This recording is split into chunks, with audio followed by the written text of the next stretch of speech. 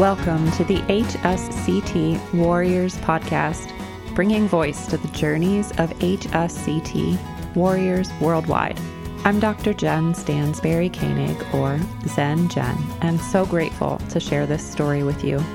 As we continue to grow the HSCT warrior community, illuminate the invisibilities of autoimmune disease, recognize the possibilities of a future free from disease progression, connect through our shared experiences, and advocate for an inclusive society. We're so glad you've joined us. So welcome, Jacob. It's exciting to connect with you in our new season. That's cool. Thank you for having me. You know, it's great to connect with people who are willing to share their stories, because that can be a very vulnerable space for folks. And I just appreciate you so much taking the time to share with us your journey. Yeah, of course. So how about you start by just sharing a little bit about your diagnosis and how you even came to find HSCT?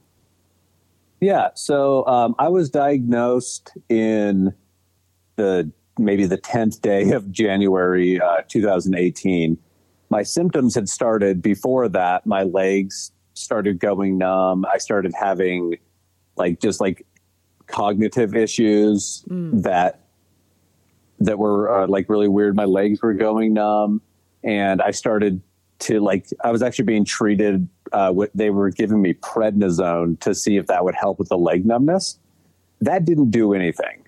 And so they sent me to a spine doctor who was putting lifts in my shoes and everything. And then I was seeing a neurologist because I thought I was having carpal tunnel, which was actually an MS symptom. It wasn't carpal tunnel. It was just something else, like pressure in my wrist.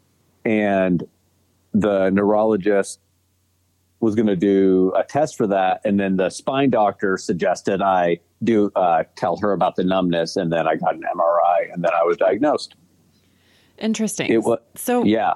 What was your numbness like? Was it just that deadening feeling, or was it some tingling sensation? It's when your foot falls asleep? Yes. It's basically like that. It still happens to this day. It's a little bit less than it was, but yeah, it's basically like my right leg went numb, and then my left leg went numb, and it causes mobility problems and whatnot. Sure. But it's basically just my legs are asleep. It's very obnoxious. Well, it is. And it's one of those, it's so hard to describe to people. I mean, especially if they're the pins and needles, yeah, when your leg falls asleep and it's waking up and then all the blood is rushing and it's pins and needles and then it goes away. Yeah. Except mine's actually it doesn't go away. It doesn't go away ever. It's fascinating. When I told the neurologist that, I saw the order for the MRI, and it had a brain scan on there. And so they were supposed to give me my results in a month after I did the MRI, but they called me the same day that I had the MRI and said, "Hey, can you come in tomorrow? We need to talk about your results." So I assumed I had a brain tumor or something. Well, yeah. How did that feel? It was really weird. I spent the whole evening, basically I was like, oh, I'm going to be given a death sentence tomorrow. Right. So I had to come to terms with the concept of my own death, which was weird.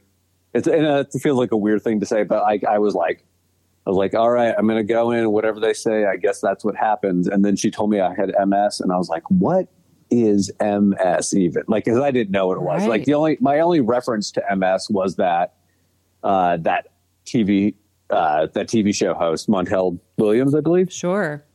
That was the only thing, but I didn't know what MS was. Sure. And it's interesting how common that experience is for those of us even waiting, right, to connect with a doctor and having that conversation and reconciliation with ourselves about oh, am I going to die? Yeah, the symptoms feel like something much different than it actually is. Absolutely. And then I'm sure the doctor points you to research or pamphlets to look at and consider. Yeah. So the neurologist who diagnosed me, she's like, well, there's 4 kinds of MS. And to find out what kind you have, I have to do a spinal tap. Interesting. Yeah, I've talked to other people who have MS, and that was not their experience either. So I'm kind of, I don't know why that happened, but I had the spinal tap. Did you have any complications with that? Yes. The dural leak, which basically, it's like that little hole in your spine. It's like, it feels like your brain's trying to be sucked through that hole. Oh my like gosh. it was the worst headache I have ever had in my life. I called the doctor back like a couple days after it was happening, and they suggested that I get a blood patch, but then they decided they weren't going to do that. And they told me to drink caffeine, and that actually did help. Fascinating. But what a horrible experience. When I moved from Seattle and moved to Boise, I got a new neurologist, and they had trouble getting the results of my spinal tap. And so they're like, oh, we'll just do another one. And I was like, No. we're not going to do that. I was like, we're just not going to do that ever again. Like, not everybody it's actually more rare to have that dural leak, but Sure. I got lucky, I guess. The dice got rolled, and Of course. here I am. Of course you did. So Winner. yeah, that neurologist who diagnosed me didn't have great bedside manner in the diagnosis either. She was like, you have MS. And she's like, what do you do for a living? And I was like, well, I'm an audio engineer. I do freelance work. And she's like, oh, is that something you like? And I'm like, yeah. And she's like, well, you're going to have to give up all your dreams and just get a government job that has good insurance. What? Yeah. I was like, what I did not know how to react to that. That was very frustrating. Who is she to know and understand? Yeah, exactly. So that was my diagnosis. And then I'm so sorry. It's okay. Like when people say things like that to me, it was shocking, but like, I don't take their word as like the truth, Sure. So did you seek a second opinion? I didn't seek a second opinion. All my symptoms up to that point had gotten like really bad. So, and then everything I read about MS, I assumed that the opinion was correct. And so she wanted to start me on drugs. She actually wanted to start me on Ocrevus, but I wanted to do something less intense. So she did Copaxone. Those are very significantly different. Like, yes, they are. Ocrevus is a pretty strong frontline treatment. Yeah. So she left it up to me. She's like, you want to do the light thing or the heavy thing? And I was like, well, I want to do the light thing. I don't like taking medicine in general. So like my body has reacted weird to things in the past. So I didn't want to take anything. So I decided to go with the Copaxone. Yeah. And so how'd you deal with it? I did okay. The injections were hard because I had like a few limited spots on my body. I'm like fairly skinny. So I had to just pick the spots that I could actually do that style of injection. And like, I don't mind needles, but it was tricky. Then I ended up seeing a new neurologist, because that office that I was diagnosed at, they were like, every appointment that I had was like an hour to 2 hours late at times. Like I'd show up and I have to wait around for that long. It was very frustrating. So I found another office, and the doctor convinced me that Copaxone wasn't doing anything. So he wanted me to either do like Ocrevus or Gilenya. And I opted to go with the Gilenya. And so how did that work out for you? Oh, Gilenya is the worst thing I've ever taken in my life. It made me so sick all the time. Yeah, like I would take the Gilenya, and then I basically felt like I had the flu all night. Like, and that was like consistent. It was pretty frustrating. Well, and so did they do any kind of blood work to see like where your MS was active with, say, attacking your T cells or B cells? They didn't. I actually didn't know about that until like recently. It was actually, I was on one of the HSCT Warrior like Zoom calls is when I heard about the T and the B cells. Right. I was like, that is fascinating. It is fascinating. And why don't we pay more attention to that, right? When prescribing the drug, because I would think that would inform the efficacy, regardless of side effects, right? Like, yeah. The only test they did for Ocrevus was something like called, I can't remember what the test was actually. It was like PLM. The JC virus antibody The JC, test. yeah, that one. Yeah, I may have butchered Because the acronym. It's your risk of developing PML. Yeah, apparently I was at risk for it, so that's why we couldn't do Ocrevus or the other one, Tybrasi. Tysabri. Mm-hmm. Tysabri, yeah. Like, again, I'm bad with the names here, but it's all good. But yeah, so I went with the Gilenya, and that was actually really, really bad. In terms of side effects, right? And so did you... Side effects and cost, honestly. That is a crazy expensive drug. How much was it costing you? So it was costing me so I had been working at Amazon and I had quit before I was diagnosed, but I kept the Cobra insurance because it was so good. And with that, it was like $25 a month, which wasn't bad. But then when that Cobra was going to end, the insurance, like the independent plan for that, the drug would have cost $2,500 a month after insurance. Wow. And most people don't have that kind of money sitting around. Definitely not me. Yeah. I mean, the cost of the drug, if you didn't have any insurance, it was like $9,800 a month. Lovely.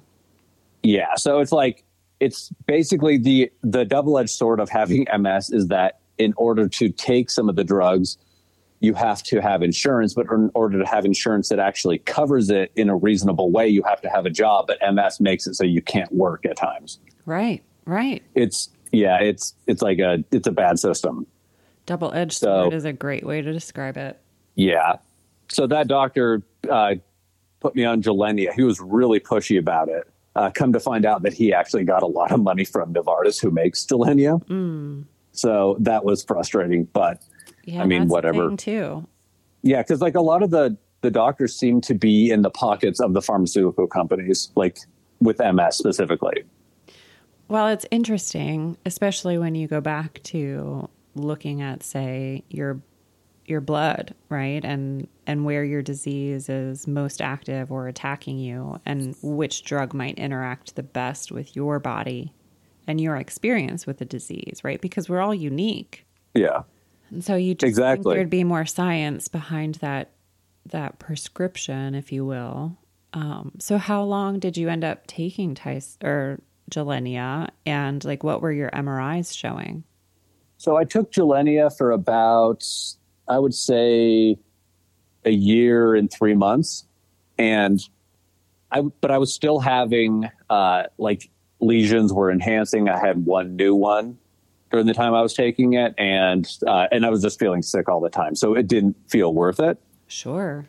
And then, so one day after I'd moved back to Boise, I was at work and I for whatever reason, I had a really bad reaction to the Gilenya. I was super sick and I had to leave work. So I went home and I was crazy sick. I was super frustrated. I was really discouraged.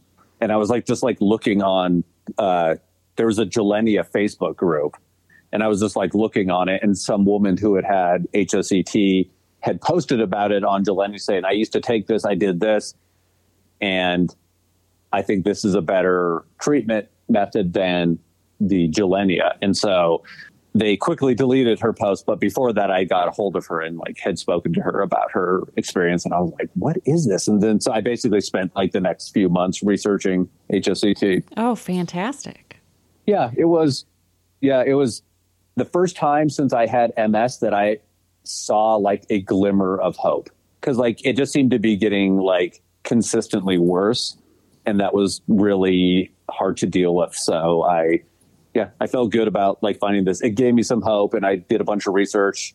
And then I actually, I emailed Clinica Ruiz in Puebla, Mexico, and I spoke with somebody there 5 times, just pages of questions. Well, sure. Of course you would have questions. And so, wow, so much to unpack there, right? So yeah.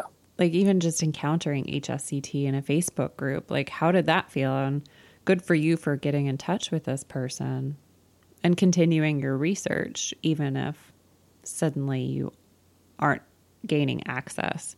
Yeah, it was. I mean, I was very excited when I felt about it. I was like, I'm a very skeptical person, so I was like, what is this? Like, I was like, is this even a thing? Well, sure. And then to see her post deleted, like, who's controlling that message? Yeah, exactly. That actually kind of spoke depths to me about like, why was that deleted?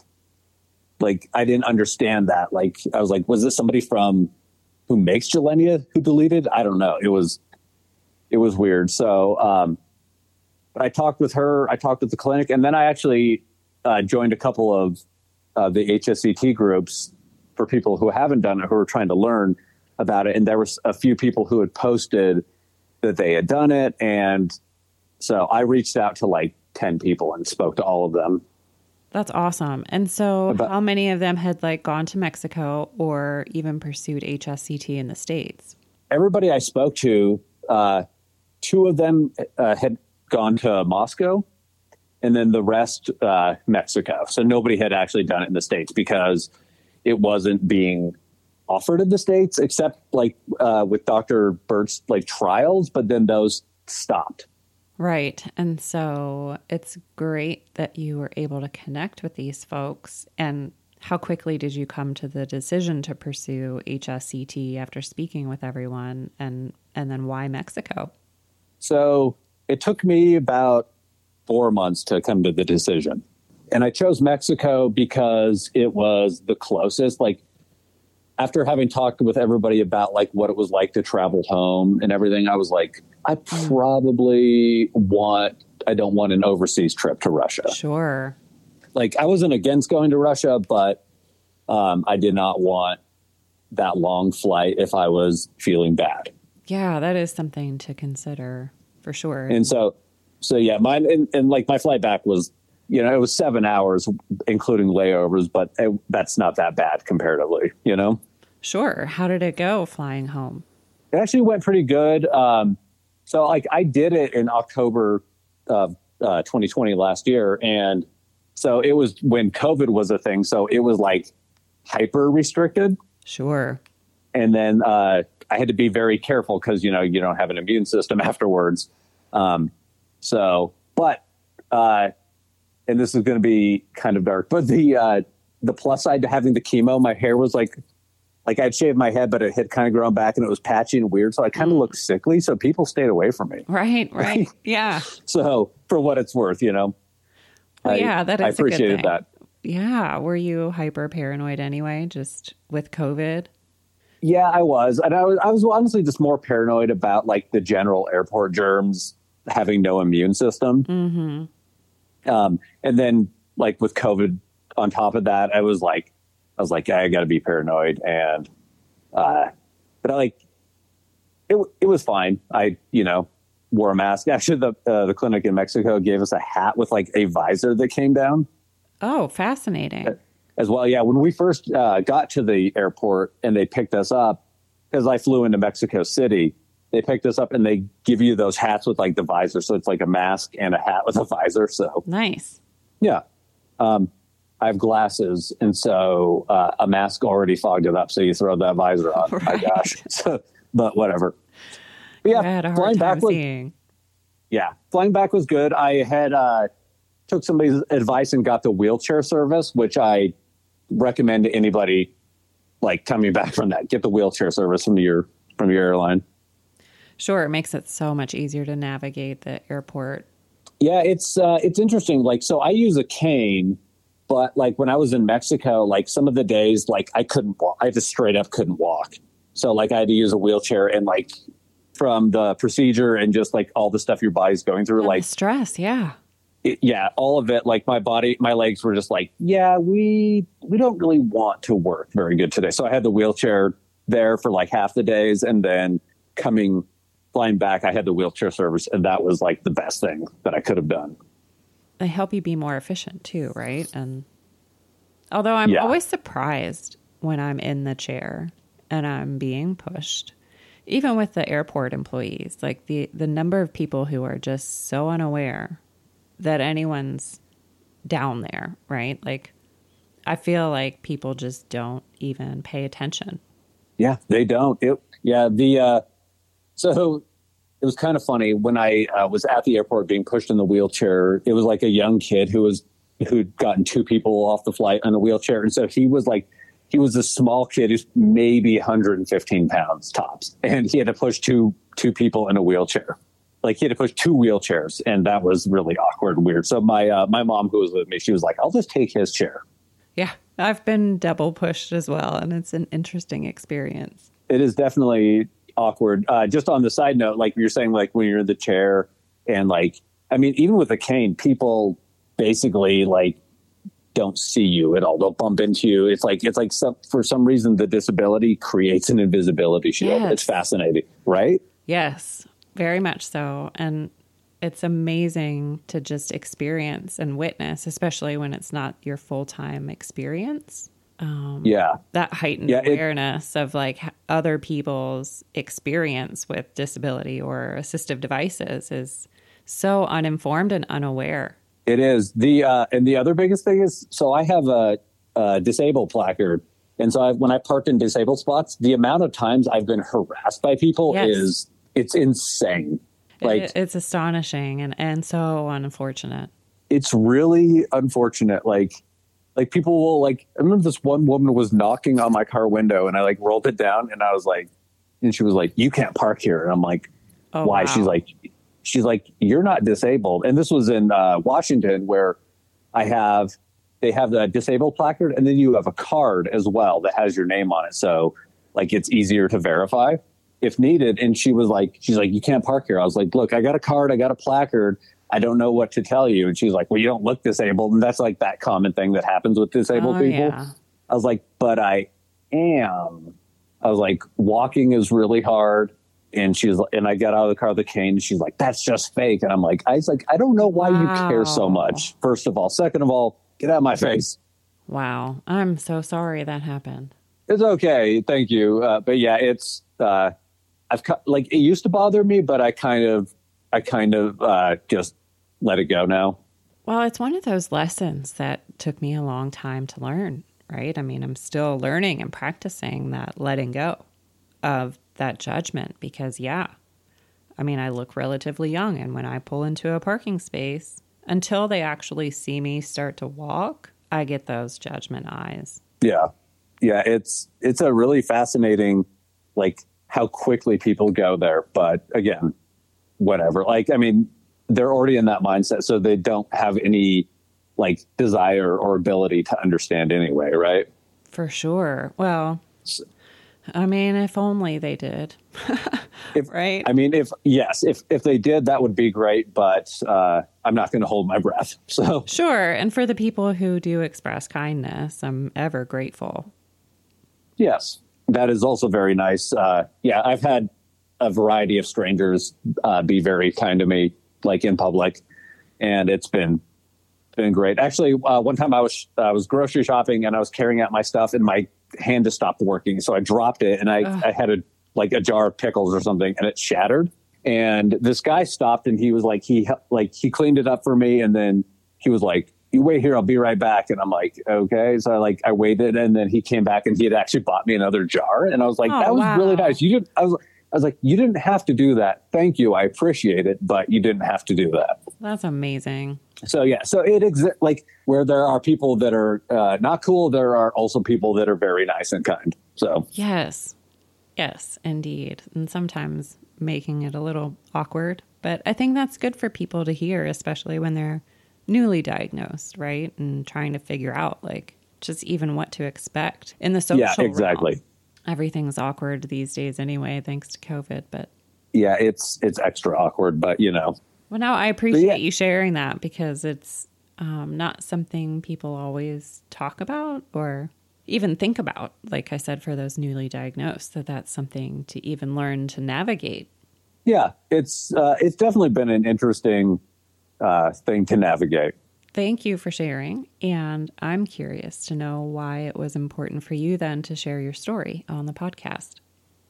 So it was important for me to share my story because I basically, like, the MS diagnosis left me feeling really, really bad and kind of hopeless. And then all the subsequent things that like followed, like, you know, with the drug reactions and like that doctor telling me to like give up my dreams and everything. Terrible. Yeah, that was all really discouraging. And I basically thought that I was just going to get worse and worse until I like couldn't function at all. And that was actually really hard. I went through a really like dark time after the diagnosis with it. Like I even like went as dark as being like, well, there's no other way out. So, you know, like doing something that I don't actually want to do. Sure. And so like, and then when I read about HSCT, I got some hope. And then I honestly just, I wanted to share my story so that other people could basically like hear that there is a thing that could help them. And there's also like there's not a lot of information available about it. Like it seems hard to find that information. So I wanted to share the info, share my experience, like what I learned so that people like, you know, had more info, because there's constantly questions on like the, you know, those like HSCT Facebook groups. People are just asking stuff. Like people are either skeptical, they're afraid, or they just like simply just want to know. And there often doesn't seem to be great answers. Like, and when I say great answers, I mean no answers, you know? Well, especially when you ask your doctor about it. Did you ask your neurologist about it once you found it? Yes. So I was still seeing that same neurologist in Seattle after I'd moved to Boise. But I flew there to have an appointment with him because I hadn't found a neurologist in Boise yet. And I asked him what he thought about HSCT, and he looked at me and he looked angry, and he was like, I wouldn't even let my dog get HSCT. What? And I was like, and then for some reason I was like, do you have a dog? And he's like, no. And I was like, then you can't say stupid things like that. Wow. And yeah, he had the reaction that a lot of people's neurologists had, where he was like, well, you're going to come home in a coffin sort of thing, you know, which was just, I was like, oh, why do you have those feelings? And he's like, I just don't think it works. I'm like, why? And he just couldn't tell me an actual reason why. He was just like saying, like, you know, when a parent tells a kid, like, don't do this. And they're like, why? Because I'm the parent. That's not actually a good reason. Correct. You need a reason that will help you. Like a kid needs a reason that will help them understand why they should misbehave, in the same way that the doctor should have a reason for that. And he just wouldn't answer. He was visibly angry and refused to. He's like, well, if you go, I'm going to quit being your doctor. And I was like, well, I'll do you a solid. And I was like, how about we just call it good now? Like, I'm done. Right. I'm done with you. Wow. So how did that feel? That felt good. I felt like a little like, oh, what have I done? Because he's a good neurologist, but that reaction just soured me completely. Sure. Well, Seattle has an HSCT program. The extent to which it's up and running, I'm not sure. But I mean, did you look into that at all? I did. It was a lot of money. Like the qualifications to be part of that program were like really strict, and I don't think I would have made it. Sure. Not to say that program would be a bad program. It seemed really hard to get into, and I was like stressed out, and I had decided to make a move to another city to be near my family. So I was just like, yeah, I'm just not going to do it. In Seattle, sure. Yeah, I'm not going to do it in Seattle. So, and that was actually after I'd already moved back anyway. So I was just like, yeah, I just don't want to deal with it. I was kind of over Seattle, to be honest. So. Sounds like it. Yeah.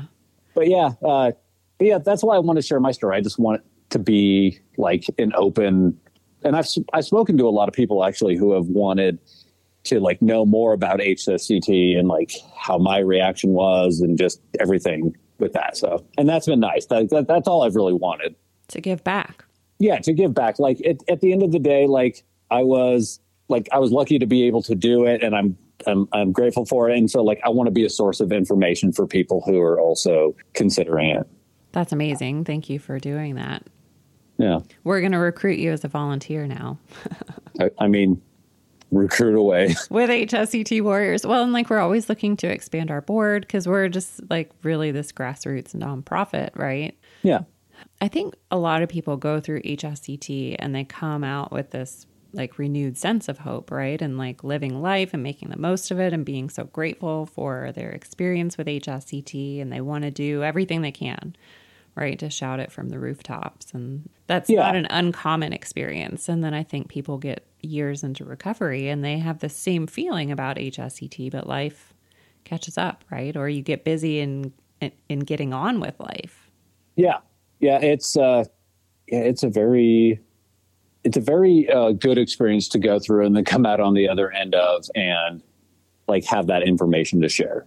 Yeah. So tell us about it. How was your experience in Puebla at Clínica Ruiz? So it was actually really good. I'd had a variety of people, like doctors and stuff, tell me like, don't go to Mexico to, like just cliche things like that. Sure. But they were actually like really good. Honestly, I was impressed with the quality of their medical care. They were very organized and I did okay overall with it. Like so they do 4 rounds of chemo during that. And my second round of chemo was by far the least fun. But that being said, like I knew this wasn't going to be like a beach vacation, right? Sure. I knew there was some stuff that was going to be rough. And like the chemo was by far my least favorite part, but there are ways to help that. Like I brought some peppermint oil, like, and would smell that during the treatment. Drinking like the 3 to 4 liters of water a day is very important. Sure. Like that helped a lot. Like I had to use the restroom a lot, but it like at the end of the day, whatever. Well, that's like, the point, right? Yeah, exactly. Like flush this out. Flush it out. Yeah. Like it was pretty, the further away I got from chemo, the better I felt. So like, cause like they do 2 rounds of chemo. Then what they do is they put in that central line, like where they harvest the stem cells and then they give them back to you. And then like, I think the day they give them back to you, I believe, I can't remember if it was the day they harvested them or the day they give them back to you. That's when you do your second 2 rounds of chemo. And those weren't nearly as bad as the first 2 for me. Sure. Did you have any kind of special diet or any other tips to help alleviate the bad other than drinking water? Water was really good. And honestly, the one thing that made me feel better, and this may or may not be healthy, but was like Lay's potato chips. That made me feel better. Like, I think it was the salt. Sure. Yeah. I ate a lot of bananas too. Yeah. That helped. Like bananas are a good food for if your stomach's upset anyway, right? So yes. Yeah. Well, and avocados help. I know like I was receiving a potassium supplement and as soon as I started eating avocados and bananas, it came right back to where it needed to be. Yeah. So like chips, bananas, and water were basically my diet for like a week there. And sure. I was fine with that. But yeah, in general, all the treatment was really good. I was thoroughly impressed with the clinic. So how'd you do with the Neupogen shots and bone pain? And did you move around a lot? Like, were you able to walk around in Puebla with COVID going on, or were you pretty much sedentary in your room? Puebla has a rooftop. We were allowed to be on the roof, which was very nice. So we weren't allowed to go to the city. I did have a lot of bone pain. I had even read that like taking that allergy medicine Claritin beforehand and like throughout would help with the bone pain. It didn't. I had horrific spine, like lower back pain. Like it was just like a deep aching pain, but the clinic did have drugs that they gave me that helped. But yeah, the bone pain was not fun, but every time I would get frustrated with it, I was like, I knew this wasn't going to be fun. So, right. This is just part of it. Yeah. So the best part about the rooftop at Clínica Ruiz in Puebla was that you could sit up there and like get to know other patients from all over the world. That was very nice. So how many were I thoroughly in your enjoyed cohort? that. Yeah. There wasn't, I can't remember the number. Like I know, like I was told that we were one of the bigger groups since COVID had happened. Because originally I was supposed to go in May of 2020, and then COVID hit, and then they postponed mine. And so that's when I ended up going in October 2020. And I know there had been like 2 month, because they do month to month. The groups that were like, behind me, they were much smaller. I think somebody at the clinic told me that ours was bigger than before, and I honestly don't. I'm not good with numbers like that. Like maybe 18 people. I'm not entirely sure. Sure. Still a good number. Yeah. I'm sorry you had to wait that long. How did it feel to even hear that you were postponed? It was a little discouraging, but it was okay. So that job that I had moved to Boise from, I was laid off at the end of January, not because of COVID, I was just laid off. And so I was like bummed out from that. And then 3 weeks later, I heard about the not being able to go in May. And I was just like, oh man, but it was fine. That's tough though. It was tough. I was a little discouraged, but once they got back to me and they had like a date for that October 2020, I was like, well, there is some light at the end of the tunnel. Sure. So were you still on Gilenya at this time? I was, yeah. I stopped taking Gilenya at the end of June last year. For like washout prior to HSCT? Yeah. And for me, what I talked to my neurologist that I have here, and she basically was like, she's like, you shouldn't have a reaction coming off of it. But like, if you want to, you can wean off. So I did that. So I just I lessened my dose really slowly, like over a period of 3 months. Sure. But it also makes me anyway question that advice. Like, you're the medical professional. Shouldn't you be informing my decision about how I stop taking this medication? Yes, there seem to be a lot of different opinions about how you should stop taking Gilenya. So I just decided to go with the safer bet just to wean off. Well, yeah, that makes sense. But like, even when we're diagnosed, right? At least in my experience, I was handed 3 or 4 boxes and told, you go home and read up on all this literature and you just tell me which drug you want to try.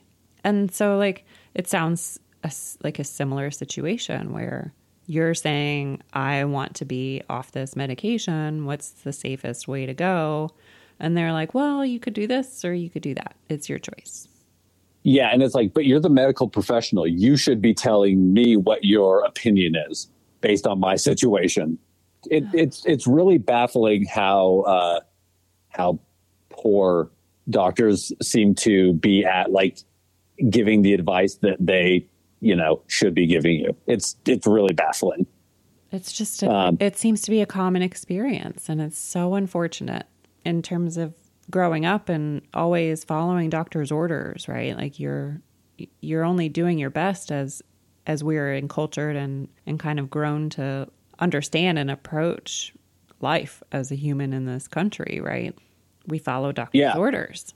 Yeah, no, like honestly, my experience with MS has led me to being very skeptical of any kind of doctor, not even just neurologist, because like they say things to you that you're like, is that actually real? Or they make these big statements at you where like it doesn't seem to be grounded in any truth. It's just more like their personal opinion or emotion. And it doesn't seem like you get very good care if somebody's coming at you from that mindset, Yeah. Well, it certainly is advantageous to become your own self-advocate and ask the questions and to be more inquisitive if you're feeling a doctor's opinion as such. Well, this really feels like it's coming from an emotional standpoint or an opinion-based, like not evidence-based, but opinion-based. It's just so important to keep asking your own questions. And so kudos to you for doing all your research. Thank you. Yeah. So I had a handful of different doctors, like general practice doctors, that neurologists I had that told me that that going there was going to be stupid, that I would come home in a coffin sort of thing. Right. Like which I think is a really lame thing to say to someone. I'll say uninformed. Yeah, it's just like, it's really uninformed, and they they would say that, but then they wouldn't have any like fact to base that up. That was just their opinion. Cause like it seems that like a lot of people in the States, in other places too, but like they like treat like going to Mexico for medical care like it's like a bad thing. I was like, their healthcare was really, like the care that I received from the doctors was really good. Like, and I would almost say better than some of the places I've received care from in the States. Like it was good. And to like say that. And so like I had one doctor tell me that so I actually developed a new strategy for doctors, and I'll go back to what I was saying in a sec. But like my strategy for doctors was that I was like meeting up with like, so I got a hematologist, general practitioner, and then my neurologist all like for when I came home. But I told them all what I was doing. And I was like, if you disagree with this or think that it's a bad idea, tell me now, because I don't want to use you as a provider if you think that this is a dumb thing, that you're not going to help me because of it. Sure. So I had one doctor who was like, yeah, I'm not into it. And I'm like, okay, cool. Well, see you later. And then I found another one who believed in it, and not even just when I say believed in it, believed in like supporting me, even though they didn't understand this thing. Like 2 of my doctors have actually been like learning about HSCT because of this. Me too. Yeah. That's, you want to find someone who's willing to work with you. Yeah, exactly. Like if your doctor's against you, it's an uphill battle. And so like, if you can, I think that finding a doctor who, even if they don't fully understand it, who is on board to take care of you. Because isn't that what a doctor is supposed to do, is take care of you?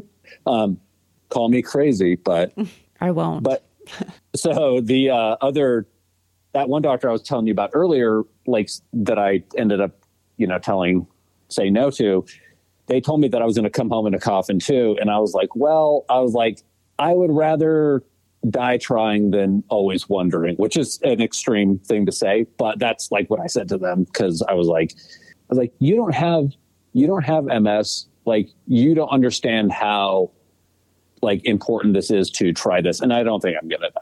Like, I don't think I'm going to die. I was like, that's kind of an ignorant thing to say. And I always felt as though I had to give it a shot, because even if it didn't work, well, then the drugs would be there for me on the flip side, right? Like, yeah, I can take that route once I figure out if this is going to work. Yes, exactly. Yeah, it's being your own advocate is, I think, the most important thing when it comes to having a disease that doesn't make a lot of sense. Like, MS is kind of chaos. Like, it affects everyone different. There's like 4 variations of MS, and like no one person has it the exact same as another person. It's chaos. So like, I think it's good to be your own advocate. So what about any doubts? Like, did you then have doubts about going, even with these doctors telling you or sharing their opinions and doubts? Did it influence you to have doubts? It influenced me a little bit. I was more just like, in general, I would say I'm a leery person of almost anything. And so like, I was like, the closer I got to going, I was like, oh, I'm freaked out. What have I done? Sort of thing. But that was just for me. That was the fear of the unknown, right? Well, it is that unknown and uncertainty. And I think a lot of people get to that same place. At least I definitely felt a sense of almost desperation to go and just try to halt the progression of this evil disease. Yeah. For me, I had to come to terms with the fact that like I was going to halt the progression of the disease. It wasn't like I was just hitting the stop button and stop and erase thing. It was just to halt the progression of the disease in a way that no drugs could. And like, even knowing that, I was still nervous. I was like, man, I'm going to Mexico for a month to get this healthcare. I was like, on paper, this seems intense. For sure. Yeah. And it's okay to be freaked out. Yes. Being freaked out like a lot of people associate being scared of anything with like that's a bad thing. It's not. It's actually good to be scared. I actually, if like people don't get scared about stuff like that, like then it's like, why aren't you scared, sort of thing, you know? Sure. Well, it helps us actually experience everything and even grow from it. It does. Yeah. Like I like to deal with things like as they come, like in, like even specifically like in regards to fear. So I was like, why am I afraid? What am I afraid of? Like I made lists about like what I was freaked out about, like, and then like what I could do to help alleviate that. That's a really good strategy. And so, and for me, at the end of the day, like one of the biggest things that helps alleviate fear is like knowledge. And that's why I talked to so many people and talked to the clinic as much as I did. Like even up to like a week before I left, I was still talking to people just so I could like understand, like, you know, even down to like, what are things that helped you when you were like, you know, going through this experience, like, you know, like heating pads and like, or whatever. Right. Yes. Electric blanket. I wrapped it around my body. So I didn't do the heating pad or the electric blanket because I run abnormally warm all the time. So, but like I learned about like, you know, there's certain like you can get heartburn from the chemo. Yeah. And like, yeah. Did you get that? I think because I experienced heartburn during pregnancy and I knew that almonds were a real quick relief, I avoided the heartburn. I mean, I could feel it coming on for sure. I got the wasabi nose, definitely had horrendous nausea. Yeah, that was not fun. I used peppermint oil for that. I just kept telling myself like, this too shall pass. This is part of it, kind of like you did.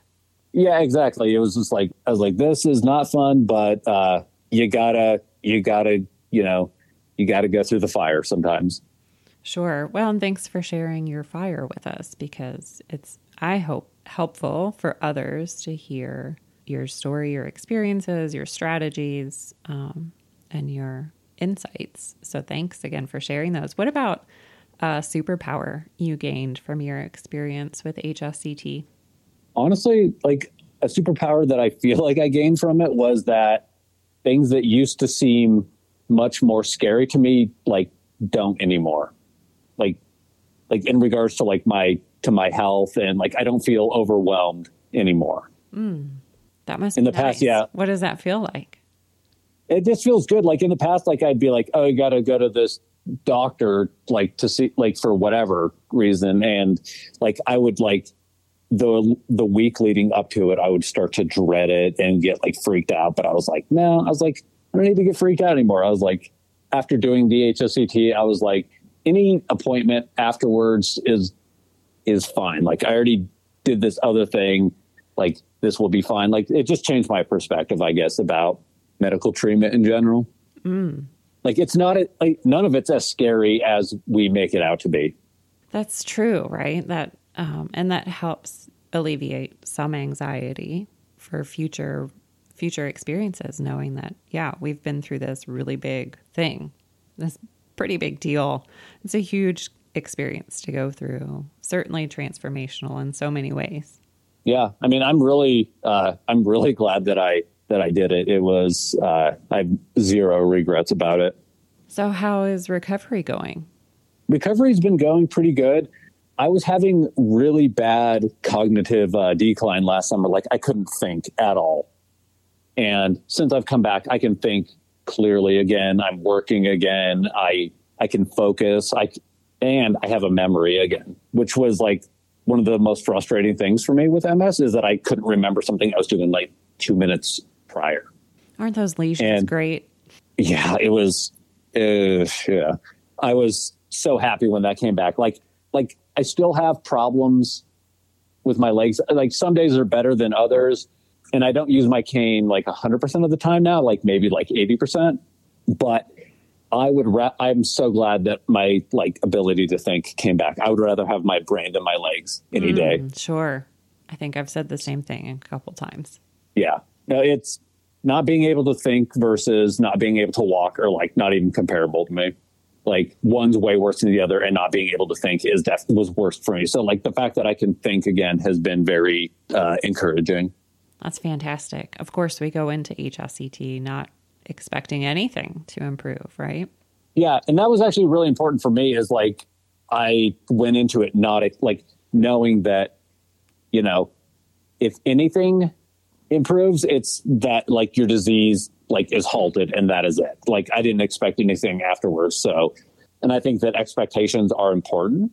And like, I know some people who did HSCT that have had MS for like 30 plus years, and they had a hard time afterwards. And so they said it didn't work, but it's like, maybe it did work. You just didn't get everything. You just didn't get back what you expected to get back. Sure. You know? Yeah.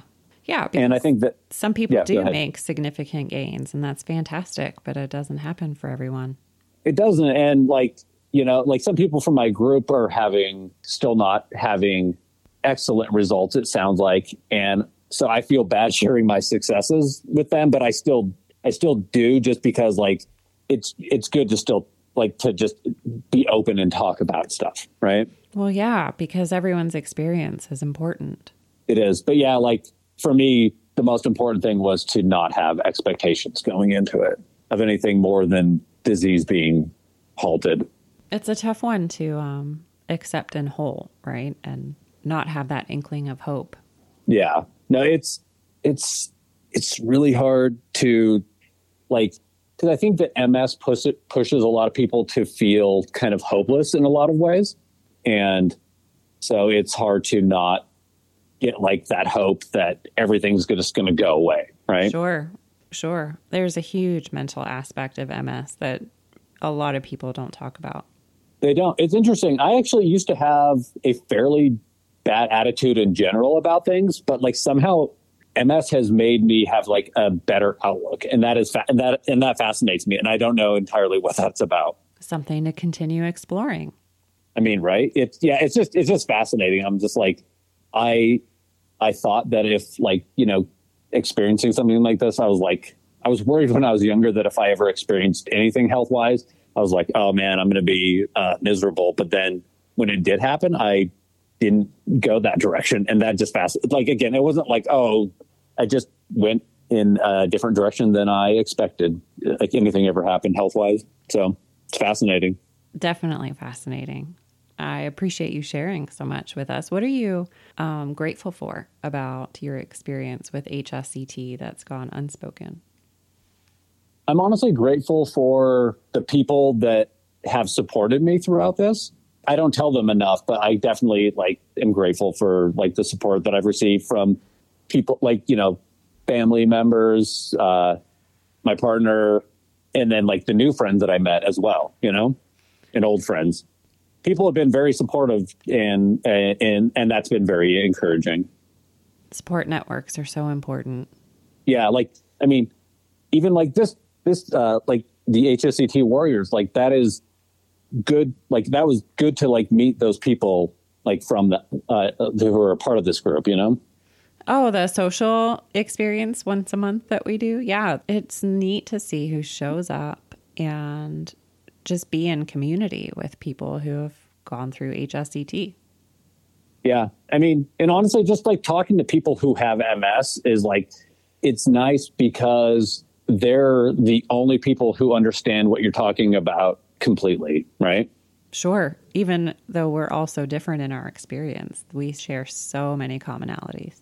Yeah. I think that the main commonality is that like we don't feel super understood when we're talking to people who don't have MS. Like, I think that is like very important. Like to be understood is like one of the more healing things that I think exists.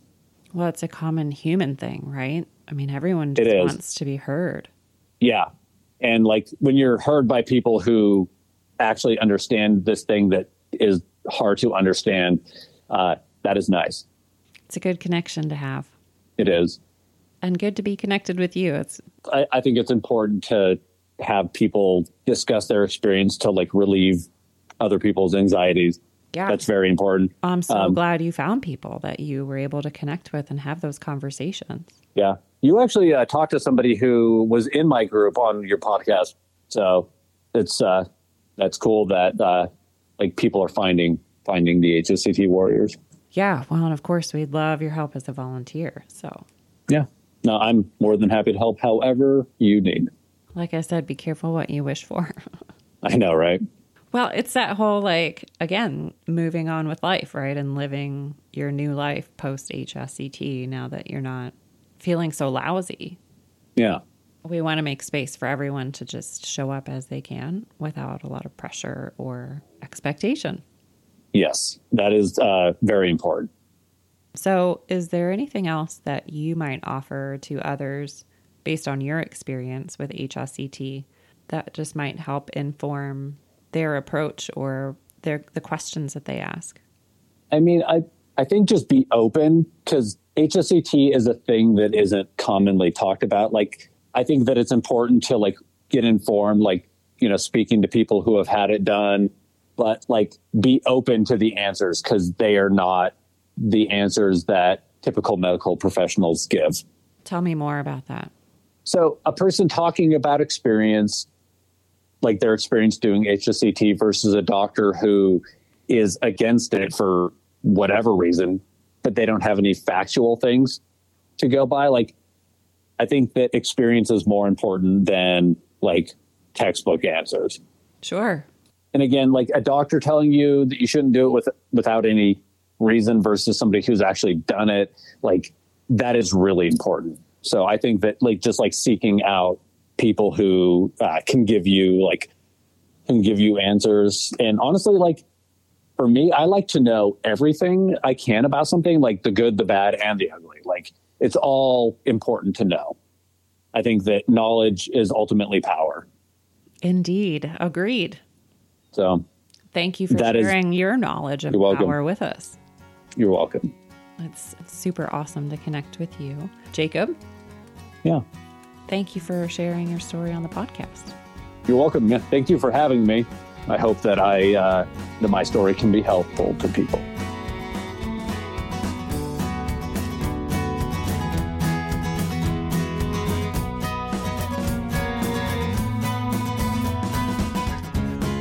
Be sure to visit hsctwarriorspodcast.org, where you can find notes from today's episode, submit ideas or feedback, and connect with resources and the HSCT Warriors Incorporated nonprofit. As always, special thanks to musical genius Billy Alitzhauser for sharing his superpowers to create the soundtrack, edit, and produce the audio to make this podcast possible.